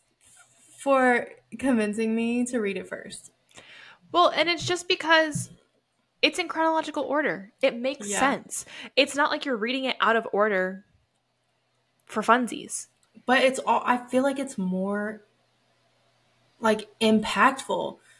People who say they didn't like Throne of Glass and Crown of Midnight, I want to ask everybody who says that they didn't like the first two books, where did you read Assassin's Blade? Because I feel like that's why they didn't like it, because there was so much stuff that didn't make sense to them. That's a good one. I feel like if you think about everybody that you've talked to in the series, where did they read it? Where did they read it? No, that's fair. Just food for thought. Because if you read Assassin's Blade first, like, these books hit. Yeah. Like, little moments like this, you're just like, ugh. Anyways, so then next morning, Selena asked Kale how long he's wanted to do that. And he said since the Yulmus Ball, or maybe when he brought her that ring. Which, I don't think that ring was anything further than what he described it as, but he still brought her the ring. Yeah. And then Selena says it somehow felt as if it had always been Kale, even from the very beginning, even before they'd ever met. I wish I had a receipt to waving. Yeah, I see you looking for one. You just can't tell me. But can I tell you why I don't think that? Yeah, I listened to it, but I won't agree with you. Well, it's because, like, what's revealed at the end of the book, but she is Fae and he's human. So I don't think that they can be fated mates when he's human. Obviously, that's obviously, like, I can be wrong because we know a thing or two, but it doesn't have to necessarily be described as a mate. Like, I'm not going to say that. So what are you saying? Like, oh, we're mate. I'm saying that they're bonded in some way. No. Or even just in love. How Mort told her, like, it's your fate to dispel this. Like, and I don't think that they are supposed to be together. I don't know that he's magical. I just feel like they're supposed to be together. Like, it's supposed to be him. I don't think so. I'll live in my fantasy world and you live in yours. Okay. Then Dorian goes to... Wait, pause. I have a comment here because we love Selena and we love her energy. And I'm so surprised you didn't have this in here. I listened to this part, so I couldn't write down everything. So the next morning, when they're having their conversation and they're agreeing, like, nobody should know. And Kale says, I don't want you to think I'm agreeing to keep it a secret because I'm ashamed in any way. And Selena says, who said anything about shame? Honestly, I'm surprised you're not strutting about boasting to everyone. I certainly would be if I'd tumbled me. And I'm just like, damn. Energy. Yes. Like, love it. Love that. Like, love her. Okay, so then Dorian goes to see Baba Yellowlegs. Again, I hate that fucking name, but anyways, because he wants to have some questions answered, right? Yeah. So she says that there's no magic left anymore. Even the surviving Fae can't access their powers. Some of them remain trapped in their animal form. Now tell me, does that sound familiar to you? Oh. I was like, oh. I could be, like, so off, but I was like, huh. I wrote a quote that Baba Yellowlegs says that made me make a connection similar to that. Yeah. But I totally see where you're going with that. And whoa, like, mind blown. Because when she first said this, I was just thinking animal form, but it could also be like their human form. Yeah. Made it be stuck. That's how I interpreted that. But no, I took it and I ran with it because I was like, why not? I'm convinced, like, everybody's like, oh, you're reaching. Like, they're all going to intersect at some point. You can't tell me they're not. I don't care. You can't tell me they're not. No, I agree. Maybe I left the quote in purple or something. I wrote a quote and I cannot find it. Well, and then they talk about how magic exists on other continents. Okay, that's not the quote. So what made it so like they're asking what made it disappear in Aurelia. Is this the chapter where she goes and talks to Baba Yellowlegs? No. What chapter is that? Also, side note, Baba Yellowlegs reminds me of the witch from Hansel and Gretel. Like, that was immediately where my mind went. Yeah. No, totally. With the oven in the carriage. Exactly. Yeah. No, totally. Okay. Because I thought I was tripping. I wrote it on a sticky note when I was at work, and I was like, stuck it to the book, and was like, don't forget that. I felt like it was suspicious how Roland just like showed up immediately after Dorian was seeing Baba Yellowlegs. You know what I mean? Like, yes. Roland just comes out of nowhere. He's like, oh, what was that about? I don't know. Suspicious. Yeah. Okay. Suspicious behavior. When Dorian is talking to... I'm not about to keep saying that shit. Baba Yellowlegs, the witch. We learn about Valg. That sounds right? Mm-hmm. No? You think I'm way off? I thought it was spelled differently. No, it's spelled like that. I spelled it right. It's Valg or Valge, and I'm not liking the second one, so...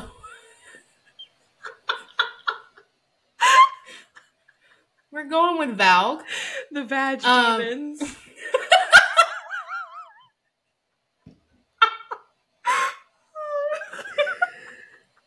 So, I'm sorry. We learn about Valg, which are demons that bred with the Fae to create the witches. Yes. Which is like, what? Very interesting. Yeah. And they form like 3 different clans or like types of witches, and the Iron Teeth ones took after the Valg. Mm-hmm. And the Cochrane one, Crochan? Not the crotch and the vag. No. Well, at first I thought it was Cochrane, but there's an R, so it's Crochan witches are beautiful like the Fae. Mm-hmm. And then I don't know about the third one. But yeah.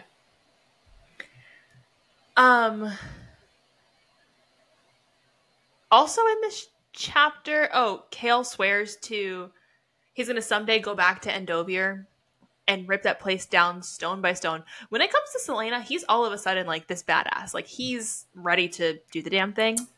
Exactly. And I needed to make this comment because Selena ends up pulling Kale from their meeting, pretending that like the king needs to see him. Selena is a horny little horn dog, and you can't tell me she isn't, because she like pulls him into a closet, and then he says, "You're gonna have to be very quiet." Girl. What?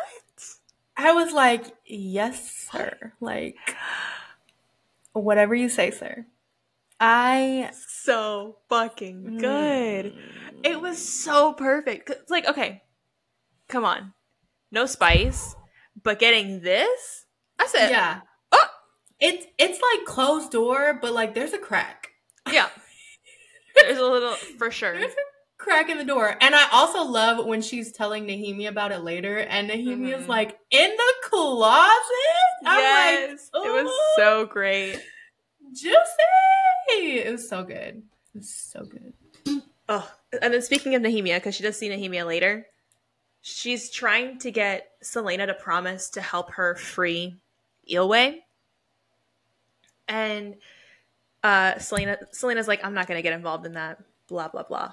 So then Nehemia asks Selena, I literally got chills. I was listening to this. It said, she said, so what will you be a part of, Selena? I said, oh.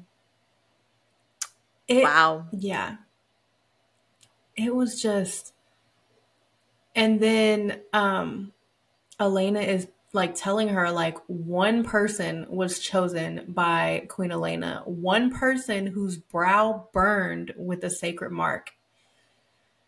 And it's just like, it's got to be hard to be Selena. You know what I mean? Like everybody, Queen Elena is putting this pressure on her. The king is putting this pressure on her. You know, Kaol is putting pressure on her. And now Nehemia is like, you're the chosen one. And it's just like, damn, like, I'm 18 years old. Mm-hmm. Yeah, she's like, literally I just know a child. I'm an assassin, but like, the fate of the world, that's a lot. Yeah. You know? So I feel bad for her.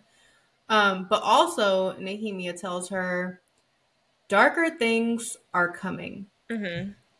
My dreams have been filled with shadows and wings. The booming of wings soaring between mountain passes. Every scout and spy we send into the White Fang Mountains, into the Farian Gap, does not come back. Wings. Where have we heard that before? I want to say what I think it is, but I don't want to sound absolutely cuckoo bonkers. I think it's the Illyrians. No. Where did you get that? Say? Because you said wings and you said you don't want to sound cuckoo bonkers. So like, I think it's the king using his magic to create wyvern. I don't think that's, well, I think you might be crossing books now. No, because the wyvern... We don't know what the wyvern are in this book that they're yet. Dragons, like dragons. That's how they're... Right. But they're the like, family where do they crest. come from? Wherever the fuck this dark magic stuff is coming from, that's what's happening up here. Let me cross my books. If that's what I'm being accused of. Well, okay. So let me just help you with that. Because we're going to build on that. Maybe not creating them. Maybe opening a portal. Maybe. And bringing them from another realm where they already exist. Well, they have to exist in this realm because it's a family crest. Or it's a folklore. I guess so. Or but maybe they existed a long time ago, like dinosaurs or something. I don't know. Maybe something like that. Because I feel like we would have seen one already. We surely would have seen one. But that's what I think it is. I think that's what all those wings are. And he's like creating an army. Well, cut that part out. Why? Me saying Illyrian. No, that's staying in there. It's the Illyrians. Ooh, moving on. Okay. And then chapter 25 threw me off because I was listening to this. Are you okay? This chapter. Okay, so I didn't get a lot of detail here because I was trying to figure out who this chapter was following. Because I was like, this isn't Selena. It's Nehemia. Well, I gathered that now. But when I was listening to it, I was like, this isn't Selena that they're talking about. But they didn't say Nehemia. They kept saying like the girl. The princess. The princess. But then I also thought that was Selena for like a brief little like thing. I was like, oh, the princess. So I thought that was her. Go ahead. This chapter, first time, right over my head. Going back, you can't tell me your mind isn't blown. Are you okay? Am I missing something? Okay. So when I first read this, I tabbed this because I was like, oh, Nehemia is talking to the queen. Like, this is important. But when I read the conversation, I was like, what is happening here? Kept going on. Going back, reading this chapter again, mind blown. Okay. One of them has to break. Only then it can begin. Queen Elena said that. Mm-hmm. One of them has to break. Only then it can begin. And then Nehemia says, I know but the prince isn't ready. It has to be her. Uh-huh. And then the queen says, then do you understand what I'm asking of you? And Nehemia says, yes. And the queen says, then do what needs to be done. So she's asking her to basically die. To die! You're loud. Sorry, I know that's loud. But like, yeah. It's crazy. Because then later on, and I'm sure we'll say it again when we get to part 2, but Nehemia says, I knew what my fate was. Yeah. Interesting. That's so... So she knew that her dying was going to be like... break her. What broke Celaena. That's wild. It goes further. Like, I didn't write the whole conversation, but I freaking should have, because the whole conversation is crazy, because Nehemia says, the queen says, then do what needs to be done. And Nehemia says, she won't understand. And when she goes over the edge, there will be nothing to pull her back. And the queen says she will find her way back. She always does. Tears formed, but the princess blinked them away. For all of our sakes, I hope you're right. Like, that's the whole chapter. Just that one little chunk of a conversation. Very interesting. I don't like that at all. Like, that Nehemia had to die in order for all of this. Like, yeah. It's kind of like the snowball effect. Again, just so much pressure on her. Yep. Yeah. But then we have Dorian and the king and like a couple of these lords and Chaol. They go on this hunt. Right. And Dorian tells Chaol to treat her well. You didn't have to tell him that. He already knew. Oh, he's been taking care of her. Very well. Been taking care of her. You don't have to worry. Like, every night. Okay. In the fucking closet. Like, he's putting in overtime. He's taking I want him to be like, I got farther than you. Nana, nana, boo, boo. No. This is also when Chaol describes the king as massive. And he's like, oh, he didn't realize it before. Or like, he forgets how massive the king is. And that's giving Cain getting stronger and stronger with that magic. Ooh. And how the king just went with his whole hunting party and came back and he's the only one left. That's what that was giving. Because remember, I said sacrifice. Yes. Ooh, okay. I like where you're going. Yes. This is also when the king says that Nehemia needs to be questioned. Which I was like, huh. Okay, they're going to question Nehemia. I knew it wasn't just questioning. I felt like that was code, but Chaol somehow didn't pick up on that. Chaol is just really blindly loyal to that part. The king. He's giving Lucien. I'm sorry. Can you back up a second? I'm just saying, we all know that Lucien is not a terrible guy, but he was blindly loyal to Tamlin, and it made him do terrible things or be a part of terrible things, and it was blind loyalty. Spoiling for people who haven't read ACOTAR. That part. Moving on. But I also feel like if you're reading Throne of Glass, you read No, ACOTAR. That is not necessarily true. Everybody says read ACOTAR and then Throne of Glass and then Crescent City. There's several people who have read Throne of Glass first. Okay. Go ahead and make your comment. Go ahead. Chaol and Celaena are spending the night together yet again because I wish I could be a fly on the wall in their bedchambers. Because, yeah. But he gets up one morning and he gets out of bed to go get ready for work or whatever. And he makes a comment about how Celaena doesn't wake up. She doesn't stir when he moves, and that it's a miracle that she feels safe enough to sleep soundly around him. I know.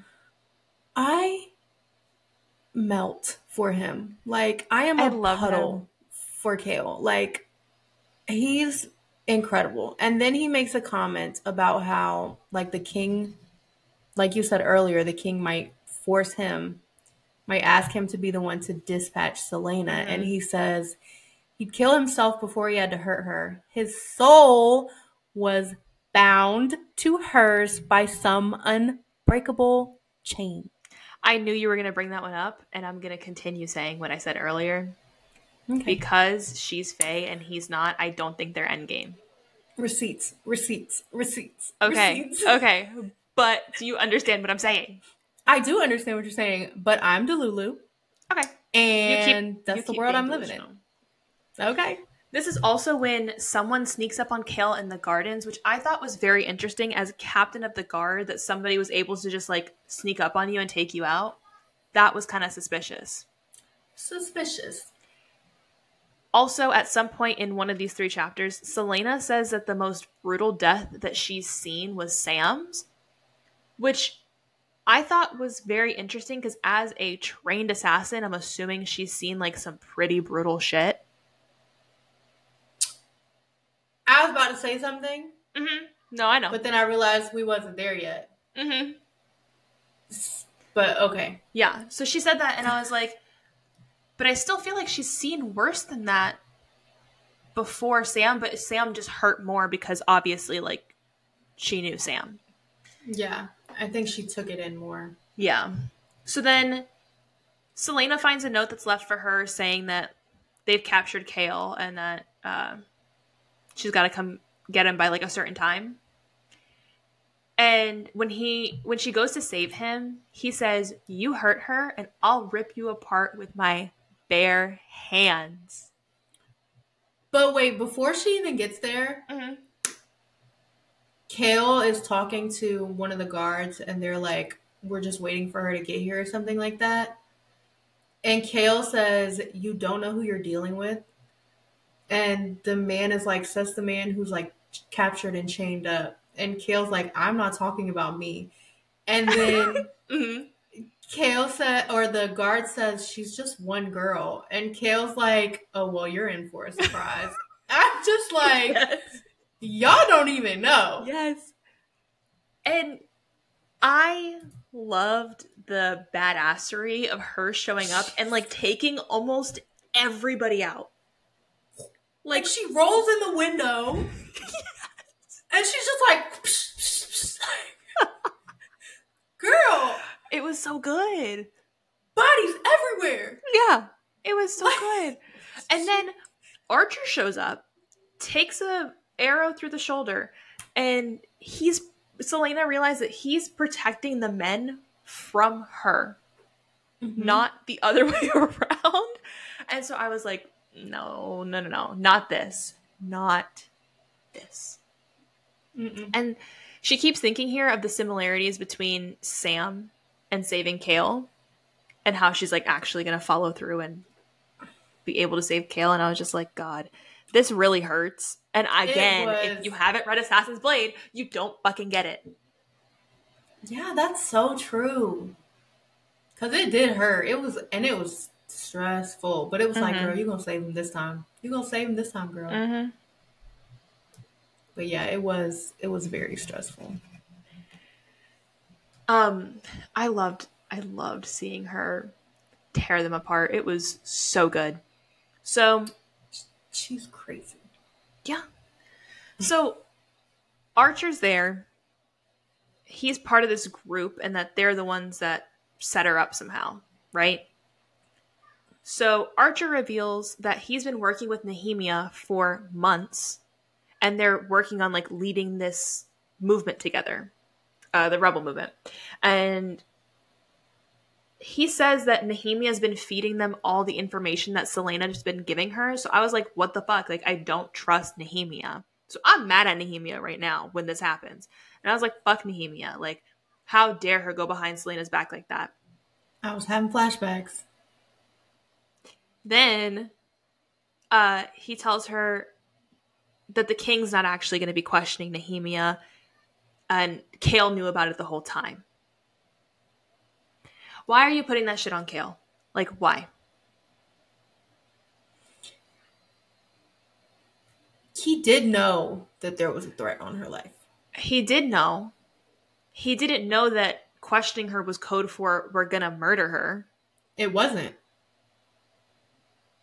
Was it not? The king didn't murder her. Oh, right. No, it was this other assassin. So it wasn't. Yes. I still thought it was the king for the longest time, but... So I was convinced for a second, but then, I don't know. So I'm mad at Nehemia at this point. I'm like, how can she do this to Celaena? She gets mad at Celaena for not, like... for being a coward and blah, blah, blah, but she's also, like, keeping things from her. So then she finds all this stuff out, and she starts running all the way back to the castle to discover that Nehemia has already been killed. This was so sad. It was very emotional. When she was running back, like, hauling ass back to the castle, she freaking scaled a wall instead of going through the gates. Yeah. First of all, how do you scale a wall into a kingdom? She does it. But she just keeps thinking to herself, not again, not again, not again. The whole time she's running, not again, not... My heart... I know. ...was breaking because I'm just like, this poor girl.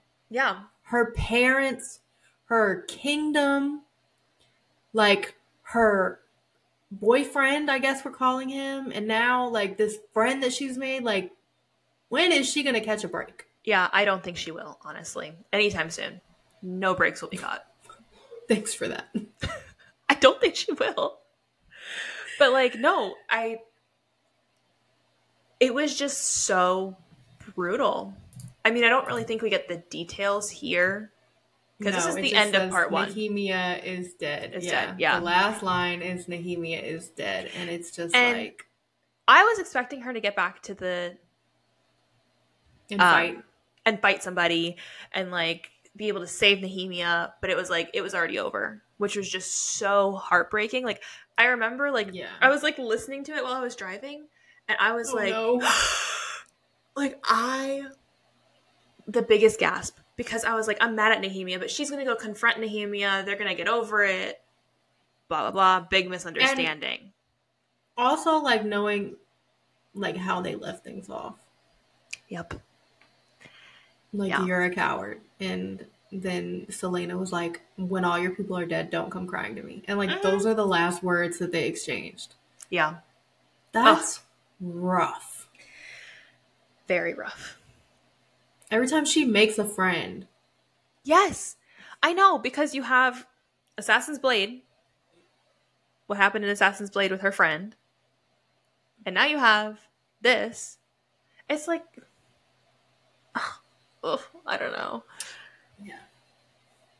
But that is where we're going to leave it for part 1. Yep, that's the end of part 1. Where can the people find you?